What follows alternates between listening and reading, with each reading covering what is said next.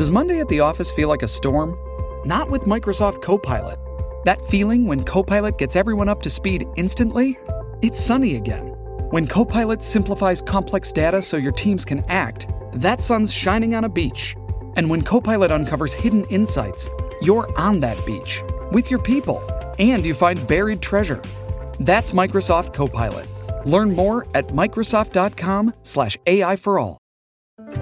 Hey, how you doing? My name is Nolan. I'm from Past Gas by Donut Media. We are the world's #1 automotive podcast. That's right, we're a storytelling show. This week, it's part 3 of our history of Mazda. Last week, we talked about the rotary engine and how they started a little bit of racing. This week, they got a lot more serious with it. They needed to make a big splash on the world stage. They decided to go to Le Mans over there in France and prove that they could keep up with the Europeans and the Americans. They did have a hard time with it, though. It's very intriguing. The rotary engine we talked about last week had some challenges. This is for the real Mazda heads and anybody who's curious about automotive history in general. Find it wherever you get your podcasts. Past Gas. I'll see you there.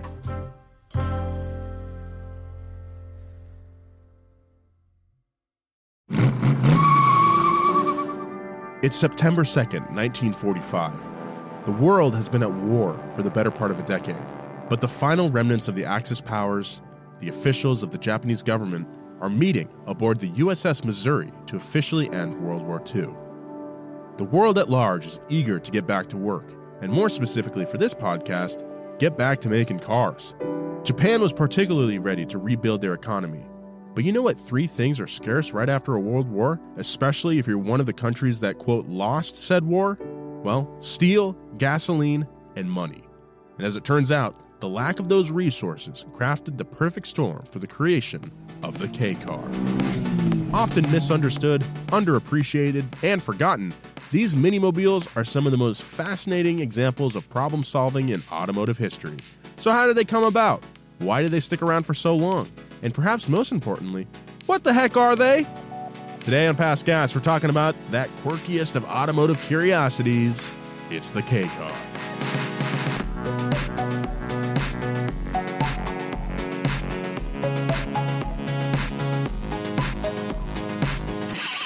Past Gas Podcast. It's about cars, it's not about forts.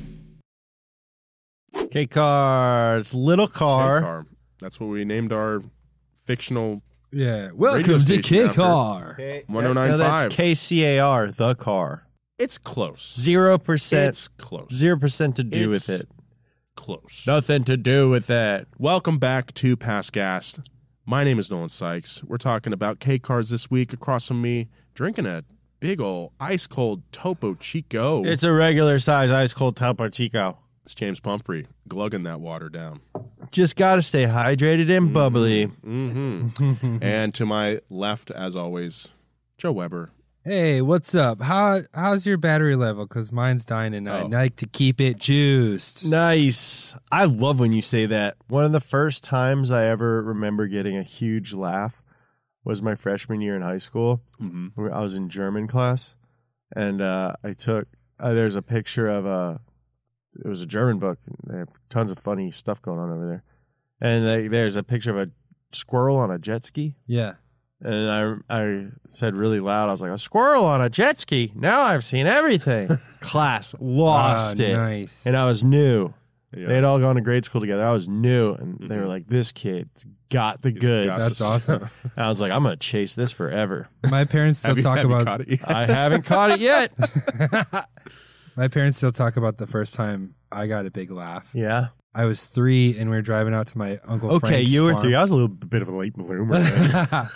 We're driving out to my Uncle Frank's farm and I was in the back seat and they're like, oh, look, Joe, pigs. And I'm like, oh, they don't make them like they used to. I didn't even know. I just said it to myself, and they happened to hear it. That's pretty good. That is adorable. I wish you were my son. Let's just talk about K-cars, yeah? What do you guys think about those? They are popping up in popularity now. People love the K-trucks, the K-cars. They're bringing them over, and they're pretty cheap. Supposedly, there's a huge resurgence of farmers buying them, or people out in rural areas buying them. Because why don't you believe this? I don't know. Maybe it's like 5 people that this author talked to. When you need to take one pig from one side of the farm to the other. Yeah. I mean, they make sense. Tractor. Yeah, they make sense for like a farm vehicle because they are tall. They are tall for how small they are. They're not proportional. They are not proportional. They're small. Yeah. They're little. Yeah. They're trucks. And having the steering wheel on the right side doesn't bother you too much if you're in a field. There's nothing for you to hit. Nope. Yeah. Except cows Except or for pigs, pigs. which they don't make like they used to. Now they grow them in a lab. I was going to say gene therapy, gene alteration. Yeah. Gene needs therapy. Remember how they put the stickers on milk where it's like, this has not been treated with the growth hormone? They still do. RMST. That's a big thing with that red one with the cow on it. Horizon. Which I assume Horizon. is Yeah. Horizon. Oh, Horizon. Yeah. They don't do it. No, well, they put it on big bold font, not Yeah, no treated with growth hormone. RGPST or whatever. It's Apparently, those don't. Horizon doesn't have forever chemicals in their butter either. called. Oh, that's cool. Yeah, Horizon. We are looking for a dairy sponsorship. Yeah. You can have. we want to get as much lactose. Yeah, we wanna get- category exclusivity. Our office isn't stinky enough. All right, so let's talk about K cars. Okay. So let's get the most important thing out of the way. Well, I want to say right away, Right up though, top. that K cars aren't just funny little trucks. No. They are also. There's also tiny little sports cars. Yes. And AutoZam? yeah, Easy. AutoZam, Honda Beat, Cappuccino. Cappuccino. Yeah, They can make some really cool little sporty cars, and I would love to put a motorcycle engine in one of them. Little Hayabusa in there. Little Busa motor in it, or Little Boosa. Suzuki's got that supercharged engine. Put that in there. Be a little tiny little Shelby Cobra, because I've said it before. Stand by it. We'll say it till the day I die. Convertibles are only cool if they're scary. That's a good point. Good Yep. point. So, speaking of K cars, let's get the most important thing out of the way up top, the definition of a K car, okay? The Kaiji Dosha is a vehicle category set by the Japanese government for the smallest highway legal passenger cars available for sale. This category includes cars, microvans, and the aforementioned K trucks. Even though the regulations restrict the overall dimensions and engine size, owners receive benefits like lower taxes, lower insurance costs, and the removal of certain ownership restrictions, like being able to prove you have a set parking spot. You can just park this thing everywhere. It's often said that there's a power restriction, but it's much more informal than other regulations. It's more of a gentleman's agreement between the manufacturers. Yeah. You're right. Gentleman's. Like a gentleman's latte. Yeah, like a gentleman's club. Right. Yeah, very gentlemanly. Over the years, the overall sizes and engine capabilities have increased, and the resultant restrictions have led to everything from the iconic Honda N360, the Subaru Sambar, to the legends of the K-car golden era, like the AutoZam AZ1, which has the gull-wing doors. Those things are sick. Yeah. Suzuki Cappuccino, little car. Honda Beat. Little car. And little car. Well, yeah. The K car can even lay claim to the ancestral origins of the Suzuki Samurai, which I love those things very much. But all that started with 150 cubic centimeters. My mom's best friend was this woman, Elise, and she had a fiance named Dave. Mm-hmm. And he was kind of a goof, but he drove a Suzuki Samurai. And in hindsight, it was the perfect car for a kind of goofy guy Definitely, who dated yeah. my mom's best friend, Elise. Yeah. Oh, that's cool. Shouts out to Dave. Shouts out to Dave, wherever you may be. Yeah, where do you think he is at right I now? don't know. Elise is dead. Oh. Mm-hmm. K car.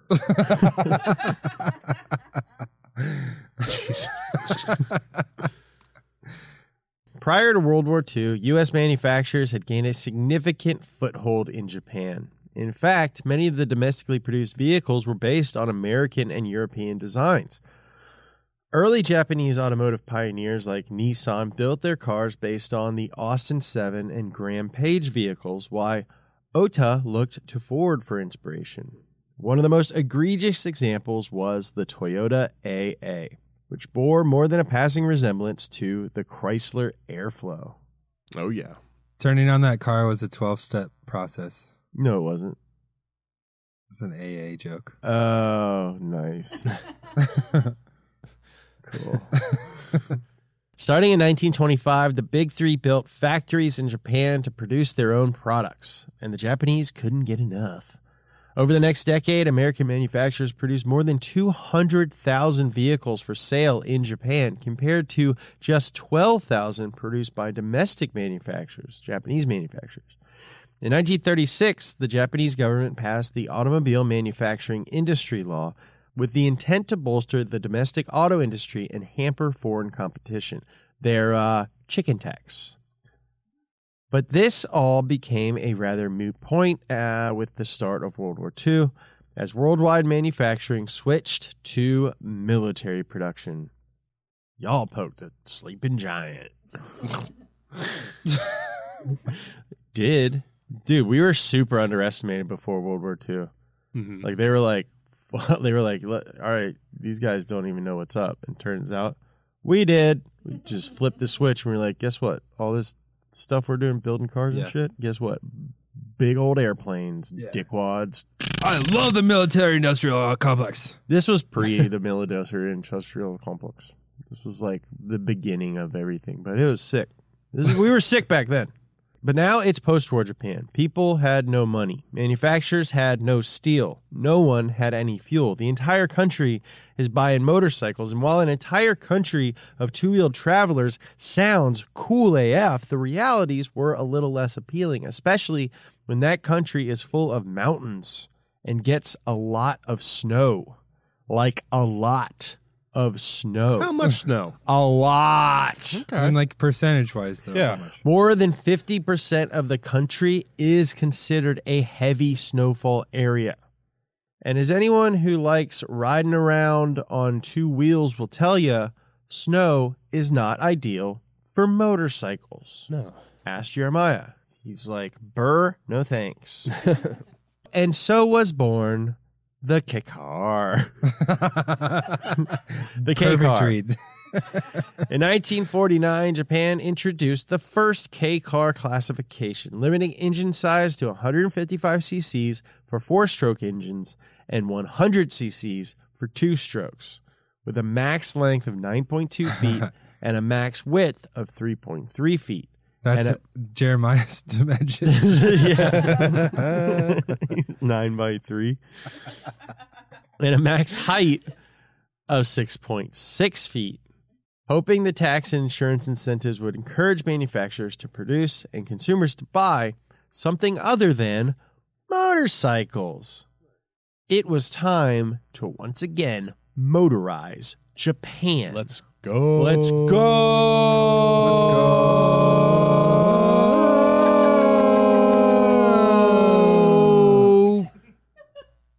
These early examples were mostly three-wheeled cars in name only. Basically, motorcycles with an extra wheel and a flatbed in most instances. You know, it gets the job done. It's two motorcycles with a house in the middle.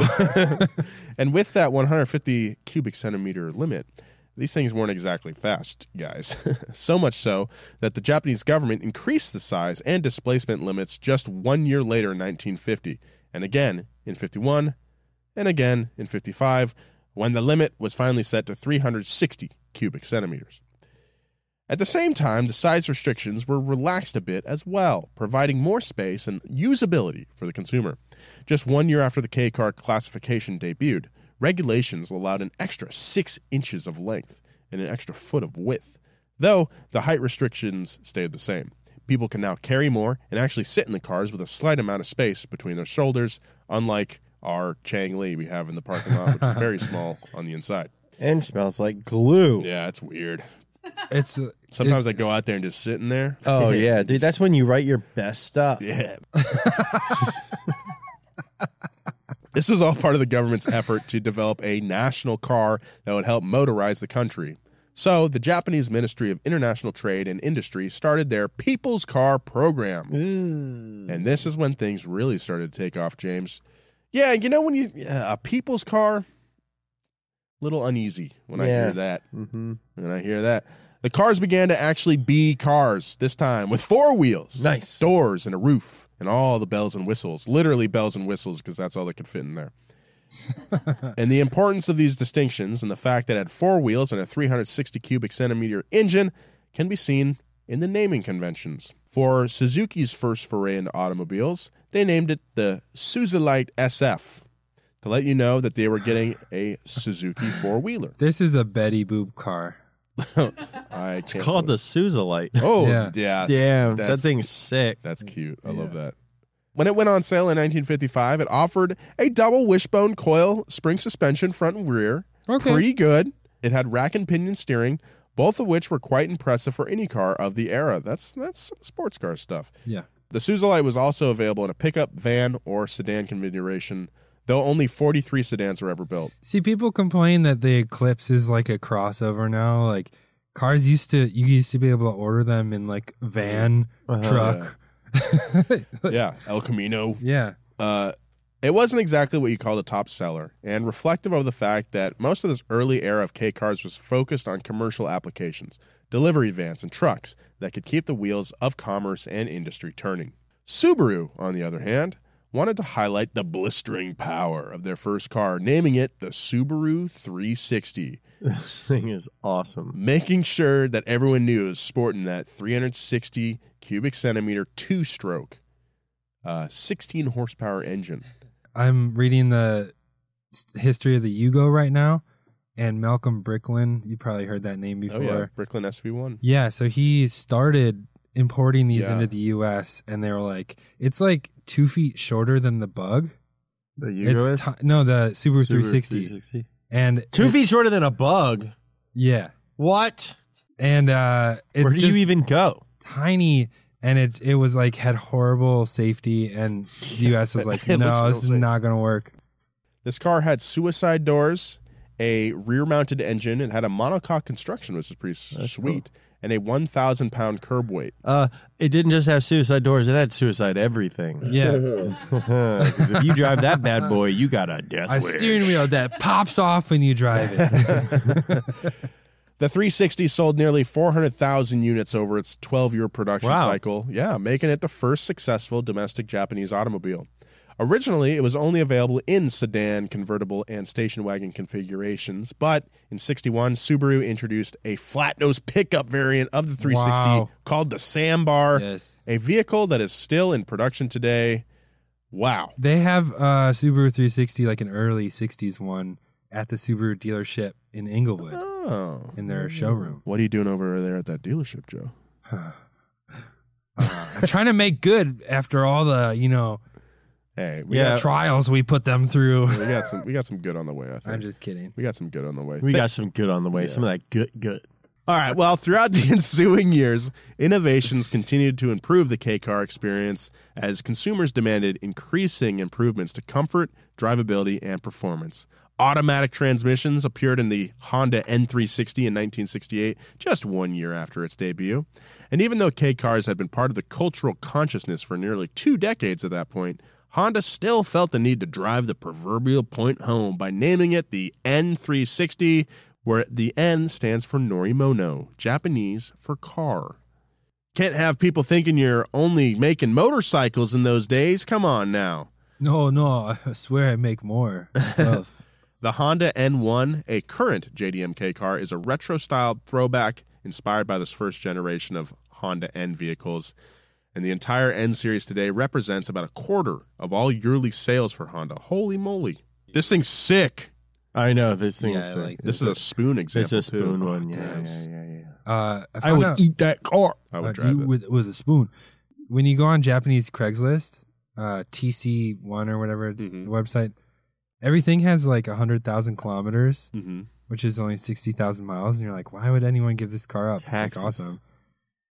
Yeah, it's cheaper to just get a new car than it is to like register something that has more than 100,000 kilometers on it. Better for us, though. We get some soundbars. Better for us. That's only 100,000 kilometers, only 60,000 miles. That's less distance. We'll get back to more Past Gas, but right now, a word from our sponsors.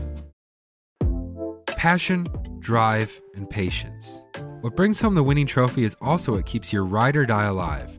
eBay Motors has everything you need to maintain your vehicle and level it up to peak performance. From superchargers, roof racks, exhaust kits, LED headlights, and more. Whether you're into speed, power, or style, eBay Motors has got you covered.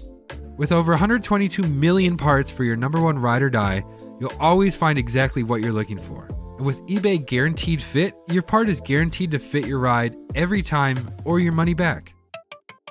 Because with eBay Motors, you're burning rubber, not cash. Get it? With all the parts you need at the prices you want, it's easy to turn your car into the MVP and bring home that win. Keep your ride or die alive at ebaymotors.com. Eligible items only. Exclusions apply. Hey, it's Kaylee Cuoco for Priceline. Ready to go to your happy place for a happy price? Well, why didn't you say so? Just download the Priceline app right now and save up to 60% on hotels. So whether it's Cousin Kevin's Kazoo Concert in Kansas City, go Kevin, or Becky's Bachelorette Bash in Bermuda, you never have to miss a trip ever again. So download the Priceline app today. Your savings are waiting. Go to your happy place for a happy price. Go to your happy price, Priceline. Shipping can make or break a sale, so optimize how you ship your orders with ShipStation. They make it easy to automate and manage orders no matter how big your business grows. And they might even be able to help reduce shipping and warehouse costs. So optimize and keep up your momentum for growth with ShipStation. Sign up for your free 60-day trial now at ShipStation.com and use the code POD. That's ShipStation.com with the code POD. So now it's 1967, and as far as anyone could tell, K-Cars showed no signs of going anywhere, except for everywhere. Whoa. And while the K-Car speed restriction was still set at just 37.3 miles per hour, 60 kilometers an hour, increased from 40 kilometers just 5 years prior, power just kept going up. The release of the N360 sparked the beginning of a K-Car horsepower war. Nice. The cutest little horsepower war you ever did see. Mini horses. We call it the mini horse. We call it the little Sebastian power war. Did you see little Sebastian is at the picket lines? Yeah. With the I saw that and I was like, there's no way that's the same horse. No. That is a different horse. That one horse is dead. Yeah, for sure. For sure. Mr. Ed? No, little Sebastian. Oh, well, Mr. Horses Ed's live for like definitely 45 years. No. Not little ones. Let's bet on how long a horse. dead. They I'll bet on anything with horses. when I was in high school, there's an advertisement. The world's smallest horse was Nice. visiting town, I think I've heard this story. and we went. It was like an hour drive from my house to go see it because we had nothing going on that weekend. Yeah. We show up and it's like in this little pen, and it did not look well. Yeah. Like its face, Were the like, it was eyes all deformed. bulgy? Like its Yeah. eyes were like kind of near the top of his head a little bit. His nose was kind of upturned, and Oh my God. it was like not it. It felt sad. I saw it like even at like 16 years old. I was like, that horse deserves better than this to be carted around Central California for the enjoyment smallest of horse. myself. Next stop, in the Garlic world. Festival. It was sad. It was that horse. Subaru's popular 360 was no longer top dog or top horse.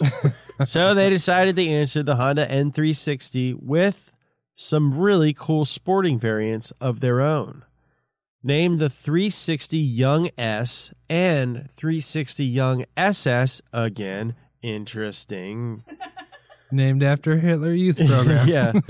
These models had bucket seats, tachometer, racing stripes, upgraded engines and transmissions, and dual carbs. Power was bumped up to nearly 35 horsepower. And while that might not sound like a lot, its tiny little 360cc engine was getting 100 horsepower per liter. The same power-to-weight displacement ratio claimed by a Ferrari 250 GTO at the time. Nice. I'm So- sure they were just as fast. That's something you could just throw in the face of your Italian friend, Yeah. who is another member of the Axis. I love that it's a horsepower war, and they're like, did you hear Subaru's upping the power to 35 this When year? is it gonna stop? Ah, it's What too are they dangerous. doing? Yeah, no. These were the first Japanese cars to achieve that milestone. Not so terrible when a car only weighs 1,000 pounds. Pretty good. As a result of the 1-2 punch of the Honda N360 and the Subaru 360 Young SS, 1970 saw the introduction of sportier models of K cars. Young SS is a interesting choice. Yeah, Young SS sounds like a neo-Nazi SoundCloud rapper. Yeah, what the hell? Okay. The Honda N360 GS dropped. This thing is weird looking. I like it. Oh, that is weird looking. Yeah, the Honda Z360 GS dropped in January of that year with a 354cc two-cylinder single overhead cam engine that delivered a whopping There we go. 36 horsepower. Let's go, dude. And revved to 9,000 RPM. I bet this thing's so fun. That's fun. Yeah. That's cool. And while the 60 Sprint took the better part of 20 seconds, it was still a huge improvement over even the SS version of the Subaru 360, which often had trouble even reaching 60 miles per hour in testing, despite a claimed 75 mile per hour top speed. Downhill counts. Downhill counts. That's what we say in the roller coaster industry. Downhill counts. That's what we say in the bobsledding world. Downhill counts. The Subaru 360's suicide doors tended to fly open at speed regardless, so improvements were plentiful with the new breed of sport case. People were no longer satisfied with scooters on steroids. They wanted proper cars, even if they were tiny. Later in 1970, Daihatsu revealed their own K-car hot rod, the Fellow Max SS. A souped-up version of the already popular Fellow Max.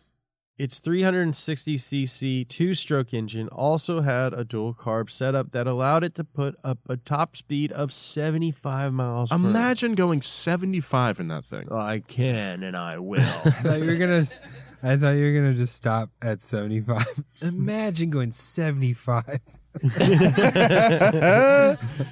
Imagine it, dude.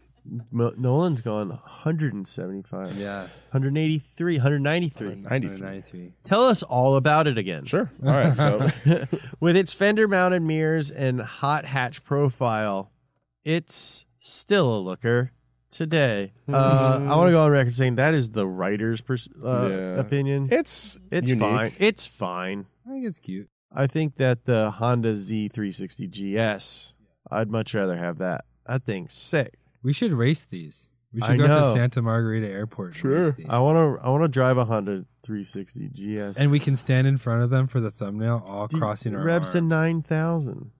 Yeah. and then that's when VTEC kicks in. And that's when VTEC kicks in. And that's when you hit that top horsepower, 37 miles per hour. Yeah. Given the atmosphere and the appetite, it's no shock that K-car sales peaked in 1970 with nearly 750,000 sold nationally. But there were dark K clouds on the horizon.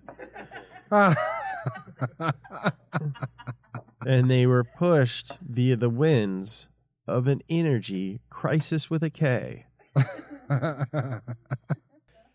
As the 70s continued, the Japanese government started pulling back on the tax and insurance incentives offered to K-car customers. Then, in combination with increasing emissions regulations, sales started to plummet. It's interesting that K-cars didn't thrive during that. I know, it's I weird. don't understand. Honda and Mazda pulled out of the K-car game entirely in 74 and 76, respectively. And then, by 1975, Japanese sales of K-cars had dropped to just 150,000 units, 80% of their peak just 5 years earlier. This is so backwards to me. This is crazy. As the oil crisis, well, a lot of them are two-stroke, too, and those things are not clean at all. As the oil crisis led to increased emission standards across the world, manufacturers like Daihatsu and Suzuki, whose vehicles were largely powered by dirty two-stroke Oh, engines, it's because it's two-strokes. they were You're hit. too smart you just get ahead of everything. They were hit especially hard, Joe. Fortunately, though, for Daihatsu, they were backed by one company called Toyota, and I've were heard of able. Yeah, you heard of those guys. They were able to pour some money into developing more efficient four-stroke engines, but even the manufacturers that had already had four-stroke engines knew that hitting the new emissions regulations while providing enough power to sell cars was going to be virtually impossible at 360 cubic centimeters. The engine's just too dang small. It was time for the K car to grow up a bit. Grow up a bit, why don't you? Oh, but 360? Yeah, maybe in kindergarten. Collectively, manufacturers petitioned and lobbied the Japanese government. Oh, God. We're on video now. Yeah. If you want to see the joke I'm doing, go to YouTube. Collectively, manufacturers petitioned and lobbied the Japanese government to increase both the overall dimensions and engine capacity outlined in the K-car regulations, believing that at 500cc, they could meet the new emission standards and still deliver enough power to be a product people would actually want to buy. The new standards were announced on August 25th, 1975, with overall length and width restrictions increased by 200 millimeters, or 7.9 inches. We'll give you 7.9 inches, but no more. I'll give you 7.9 inches. But to everyone's surprise, the new engine capacity limit was 550cc rather than the expected 500. So they gave them a little wiggle room. Hey, guys, we're not going to give you 500 cc's. Oh. We're going to give you 550 cc's. All right. I want to see some modest horsepower. This was a problem, though. Everyone in the K-car space, except Daihatsu, believed that 500cc would be the limit, which resulted in seeing K-cars with smaller transitional engines of 450 to 500cc capacities. Throughout the end of the 70s and into the early 80s, overall sales of the K-cars began to increase and even surpassed the previous high of 1970, thanks to a thriving export market where commercial vehicles represented the majority of those sales. So even though they're not selling very high in Japan because of that small engine, they're shipping them overseas. Year after year. To little places. Like Rhode Island. Yeah. Yeah. Year after year, exports of K vehicles across. That's a very deep Mr. Show joke. Year after year, exports of K vehicles across the world continued to increase. And by 1980, nearly 80% of those exports were what the rest of the world dubbed micro trucks. Little baby trucks. Well, micro trucks, like microgreens, but a truck. Yeah, and they run off of milk. And instead of a garage, you park them in a bassinet. As for passenger K cars, their sales... their only emissions are in a diaper. As for passenger K cars... They don't get washed, they get baptized. I mean, babies still get washed too. They don't go to the car wash, they go to the sink. As for passenger K cars, their sales continued to wither by comparison. I said baptized because I'm Catholic. I love this bit. But the Japanese economy was rebounding on its way to the boom of the 1980s. The Japanese public began to have stronger opinions on what they wanted and needed out of their passenger K cars, no matter how cheap the vehicle. They wanted features like air conditioning. Nice, love it. Four-wheel drive. Don't care. Turbochargers. Like it. And other luxury features began to be added to passenger K cars, which eventually increased their sales. On top of that, the speed limit for K cars was increased to 50 miles per hour now, meaning they were no longer relegated to being driven solely around town. At the same time, manufacturers took a page from the American playbook and began marketing their microvans to the passenger markets as well as the commercial consumers, taking advantage of the increased tax and insurance advantages the government bestowed upon those models. All the crazy K-car microvan builds you've seen on the internet, well, this is where they were born. Boom. Starting in 1986, the Japanese economy exploded in a good way, with the real estate and stock markets reaching new heights every year. Think American Psycho, but Japanese. Oh. Japanese Psycho. You can always be better. You can always be thinner. Everyone seemed to be making money, and when money... Dude... I'm sorry. I know in hindsight, like, all these people were problematic and stuff, but, like, I wish so bad that I could have been, like, around in the 80s to just be a piece of shit making a ton of money and driving Ferraris. Like, I wish I could just make a ton of money in the Asian market. Mm-hmm. But have you seen, like, old footage of them yelling on the stock floor market? Stock floor market? Stock market floor? You wouldn't last a day. We would eat you alive. They're all just like, I wouldn't be that guy. Can you do that all day? I wouldn't be that guy. I wouldn't be one of those guys. I'd be something else. I don't know, a version of me. I'd be like, I don't know, yelling at a train station and getting paid to do it. Because cars didn't I saw a guy exist back yelling then. at the train station yesterday. Yeah. Nobody was giving him any money. I would be doing very well something. I'd be doing something, but I wish I could slick my hair back, drive a Ferrari, and not be nice to anybody. Just do crunches all day. We'll be right back with more of this story, but first, a word from our sponsors. Everyone seemed to be making money, and when money is flowing, things can get a little bit ridiculous. K-car regulations were adjusted again in March of 1990, allowing for a slight increase in overall length to 10.8 feet, keeping the 4.6-foot width about half a foot more narrow than a smart car. What? 6 inches. Half a foot, 6 inches. And adding an additional 100 cc's of engine capacity to play with. Now we're at 650. And you better believe the manufacturers were going to take advantage of every single one of them little cc's. Within 5 months, every major model had come out with a bigger engine, and the government was getting nervous. After the introductions of turbochargers and multi-valve technology in the 1980s, there was a concern of another K-car horsepower war. On top of that, the superbike golden age was in full swing, and with so many of the K-car manufacturers also making motorcycles, therefore being right at the center of the battle, the technology to pull huge hearse purrs from small Ingerinos was finally in reach. Without the pesky concerns of fuel economy or emissions getting in the way. They're also making 3-liter V6s and inline sixes at this time. Uh-huh. They're not super concerned about like how crazy K-car engines are. Like I feel like it's not as crazy as... No, but they're making like 1-liter engines that make 220 horsepower. For motorcycles. Oh. Yeah, but I mean, the K-cars are like the least of their concern at this time. Whose? Is what I'm saying. Like the government? Yeah. Yeah. Maybe. You don't know what they're thinking. I don't know. I'm thinking, What, yeah. you talk to them? I didn't. You're right. Yeah, maybe you should fact check. Maybe try get in touch with Japanese official from the 1980s sometime. Yeah, maybe try. All my phones are tied up with me screaming about stocks. Here, you guys talk. Listen, man, if I have learned one thing in my 26 years on Earth, if there's something, someone cares about it. Yeah. You know? Bureaucrats. In a display of impressive foresight and discipline, the manufacturers acted to protect the tax and insurance incentives that were at the center of the K-car attractiveness. And just like the 1988 Gentleman's Agreement that capped advertised horsepower of full-size JDM vehicles to 276, the manufacturers agreed to limit K-car power to just 63 horsepower.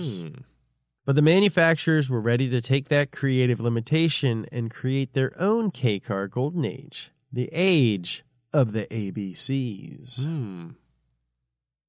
AutoZam, AZ1. Oh, A. Uh-huh. Honda,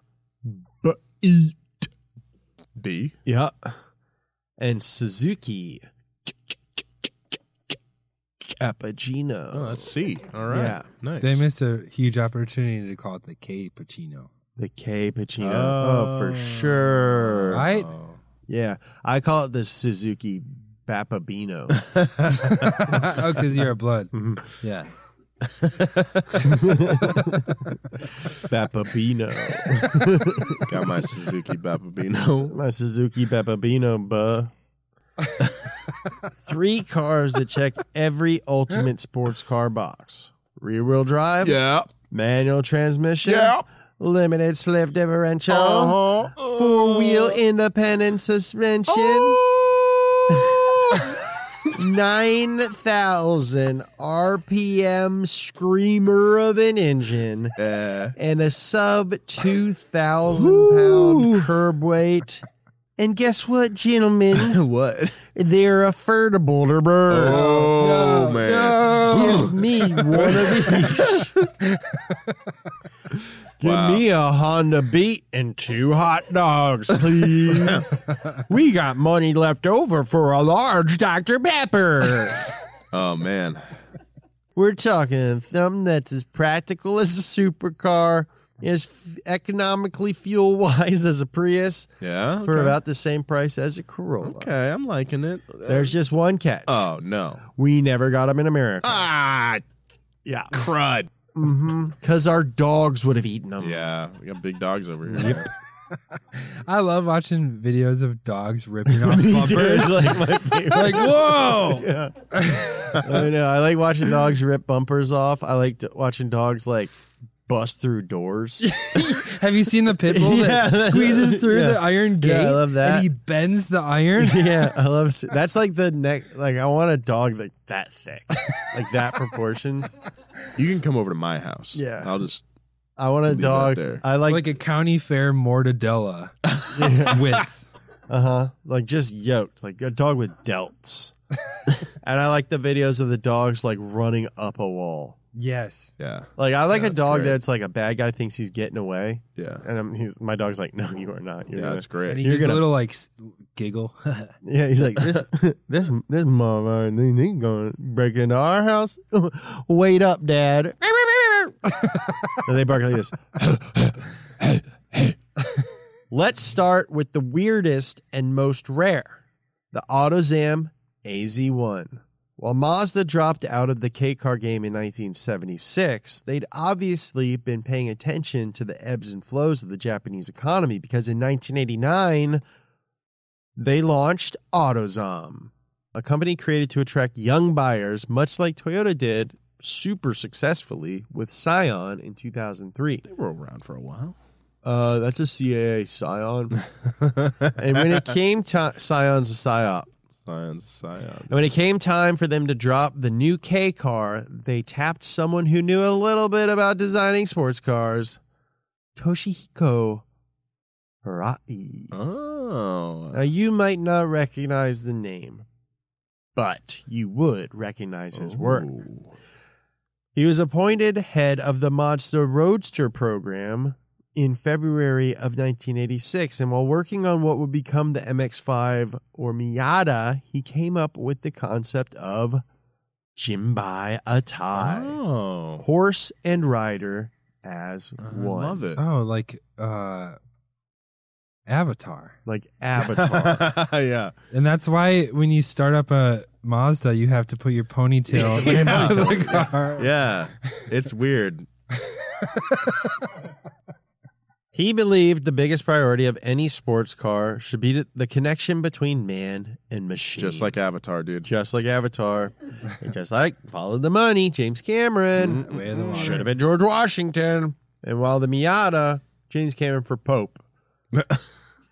I'm Catholic. And while the Miata could be considered sort of understated, Hirai-san wanted something truly audacious for his K car. Gull-wing doors. Check. Mid-engine. Check. And just 1,500 pounds with an engine that rev higher than you're willing to climb. 10 feet. Unfortunately, Mazda's plan with AutoZam never really coalesced.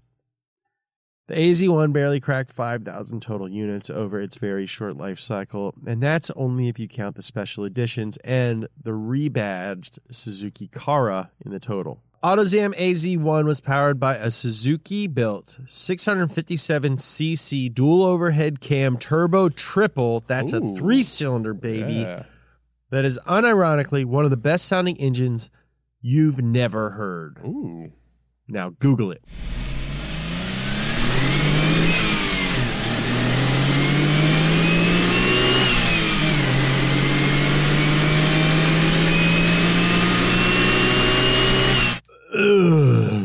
That's pretty decent. It's the only car that sighs. Get us some cry paper, please. We've got to clean up. Clean up on aisle me. Don't expect to take any weekend trips in this little Spitfire, however. Come on. What? That's what it says. I know. That's what it Why'd you says. say, come on? I like it. I'm going to start saying little Spitfire. Okay. You're a little Spitfire right now. Sure. I'll take it. I thought maybe you were saying that you didn't like it because Spitfire was No, that's a British plane. British it's fine. plane. It's just funny. Don't expect to take any trips in this little Spitfire. Don't expect to take any weekend trips in this little Spitfire. Maybe I just like it because I took a weekend trip this weekend. With a little Spitfire. With my little Spitfire. Aww, that's cute. Yeah, she is too. She really is. What was your nickname for? My little one. Anyway, don't expect to take any weekend trips with this little Spitfire. However, as safety testing found that the spare tire originally stored in the front trunk, or as Christina, our producer, loves to call it, the frunk. She won't stop. Storing it up there would push the steering column into the driver's face in the event of an accident. Good. So, AutoZam asked owners to move it inside the cabin behind the front seats and say goodbye to any storage space whatsoever. We did a video on this car. We had one, and if you want to watch me shoehorn myself into the tiniest supercar you've ever seen, you can check it out on our YouTube. It really was surprisingly not as small as I thought. Yeah. Not much shoehorning going on in that little Spitfire. Yeah, shoehorning in that Spitfire. I'm not really like a big K car fan myself, but I think I could see myself owning the AutoZam at some point. Yeah, it's like a seventh car. It's cool. Yeah. Mm-hmm. Yeah. As for the Beat in the trio, the Honda Beat is likely the most popular of the three. It's also the last car to be approved by founder Soichiro Honda before he died. Fitting, considering he was the one to guide Honda, and to some degree, Japan as a whole, through those tumultuous post-war years. It's also a tiny little roadster, and that was Honda. And it came with a little motorbike, a fold-out motorbike in the back. In the Beat? No, that's not the Beat. What is it? Oh, the Honda City is what I'm thinking of. What's the difference? A lot. Beat. The motorbike. A lot. A roof, a motorcycle.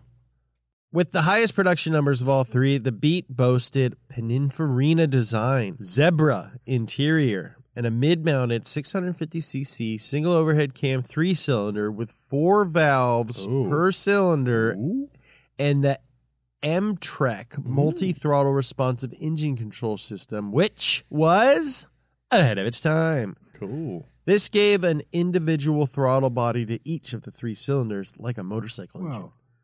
It allowed the system to modify the air fuel for each cylinder individually based on RPM, which delivered sharper throttle response without sacrificing a stable idle that consumer products require.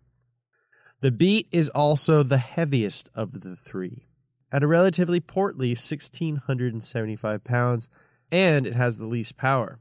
But with a 90-inch wheelbase, the Beat has almost no overhang front or rear and offers true go-kart handling. Despite its benefits, the A and the C of this trio simply outperform the Beat.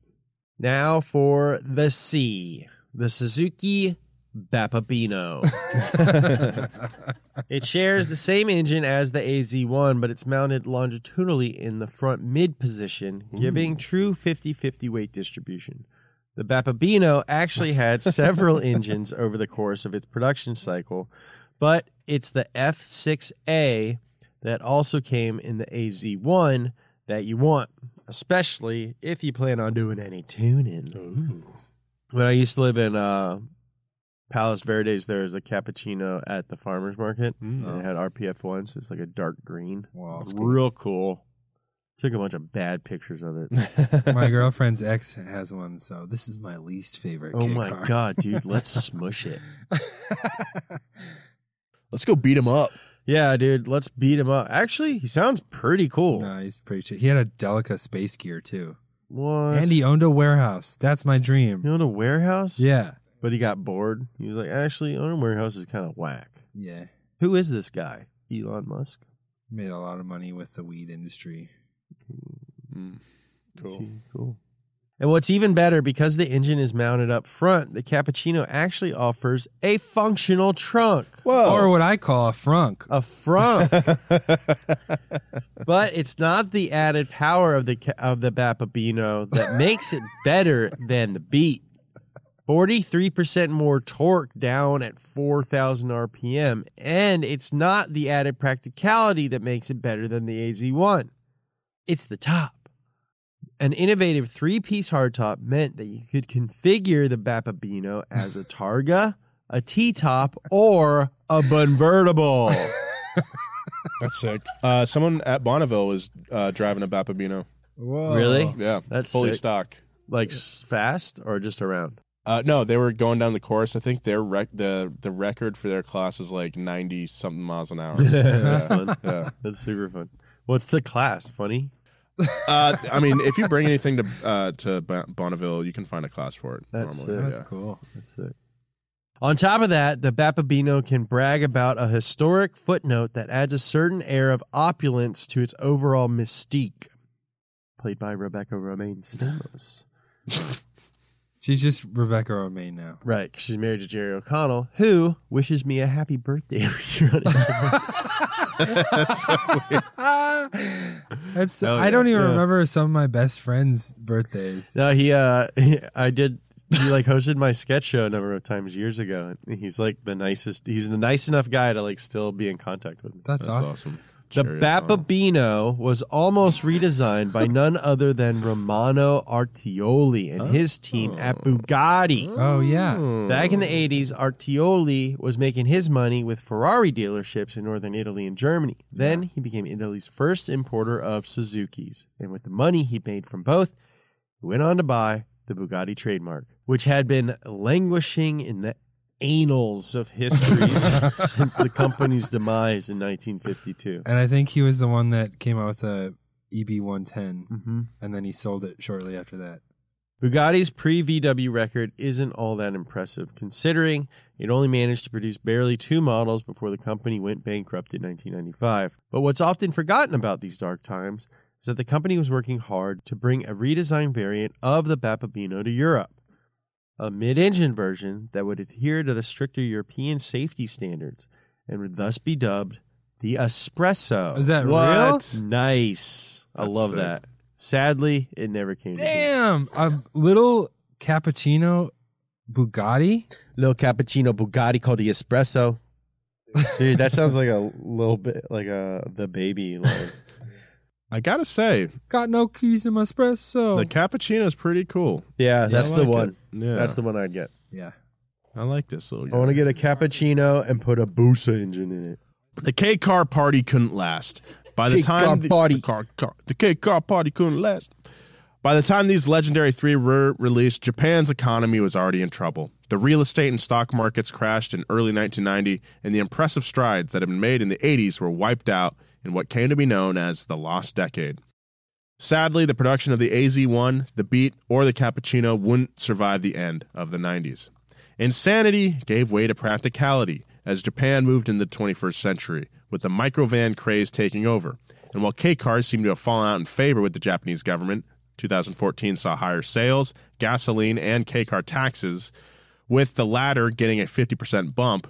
The same cannot be said about the consumer. K-cars had a record 40% of domestic market share in 2013, and even after that 50% tax increase in 2014, they still represented more than a third of all cars sold in Japan just 2 years later. In 2018, 7 of the top 10 best-selling models in Japan were K-cars, and the top 4 were all boxy. The top fur. Go take it. And the top 4 were all boxy microvans. Very nice. Sadly, despite this continued interest and success, Daihatsu, Honda, Suzuki, and Nissan Mitsubishi are the only manufacturers currently mass-producing K-cars, and Nissan Mitsubishi's commercial offerings are all just rebadged Suzukis. But these limited offerings aren't dissuading people from buying and enjoying these little bundles of joy. Colin Chapman was right. Light equals fun, and not only that, small equals cheap. These things are fun to drive, easy to park, and cheap to work on most of the time. And all 3 of those ABC legends are now available to be imported to the U.S. There are countless YouTube channels and TikTok accounts showing off crazy K-Car and K-Car adjacent builds, and James Pumphrey is going to be the next of them. Yeah, I'm going to get the smallest car possible. K-Car, more like J-Car. J-Car. JK J-E-I. car. Ooh, what if I change my last name to J, J-E-I?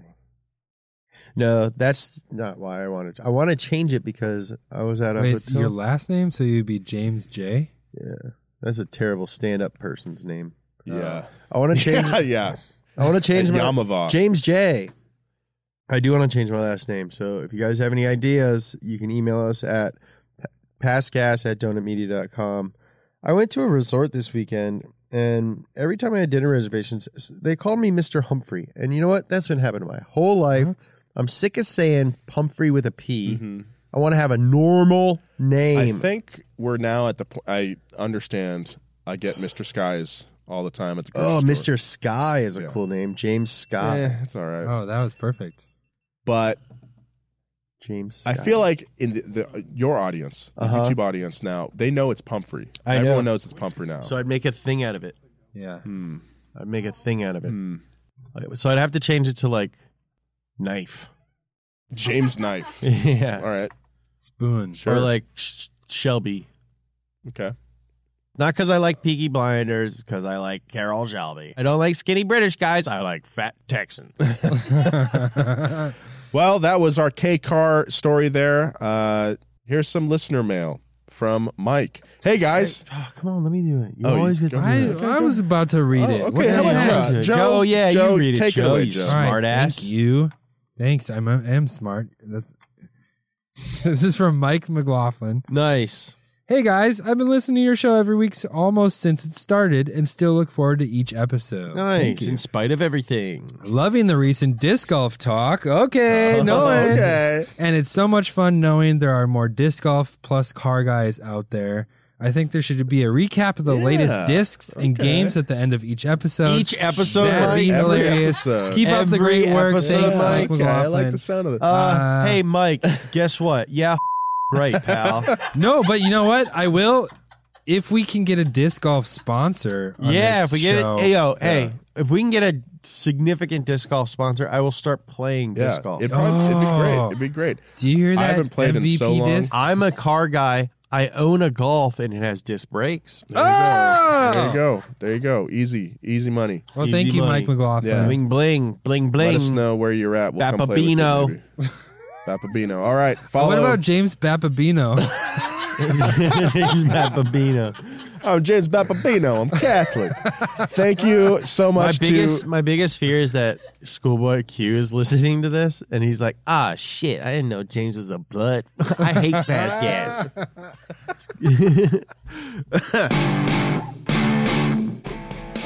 Big thank you to our producer, Christina Felsky. Thank you to Nick Gialuso over there. Thank you to Gavin Kinzel sitting right behind me. Yeah. And our writer this week. Oh, dude, Go ahead. Michael Perkins. I had a dream the other night that we had an intern and they were rude to Gavin, so I fired them. Whoa, do you hear that, Gavin? Yeah, but I was like really mean about it, and then I woke up feeling bad. No, they deserved it. Yeah. Follow I James. had like security escort him out, so I made like a we have huge security deal. now? Yeah, in my dream we did. Follow James at James Pumphrey. Follow Joe at Joe G. Weber. Or me on TikTok at Kentucky Cobra. And me, if you'd like, at Nolan J. Sykes. Tell a friend about the show. #1 automotive podcast, Pass Gas. We'll see you next time.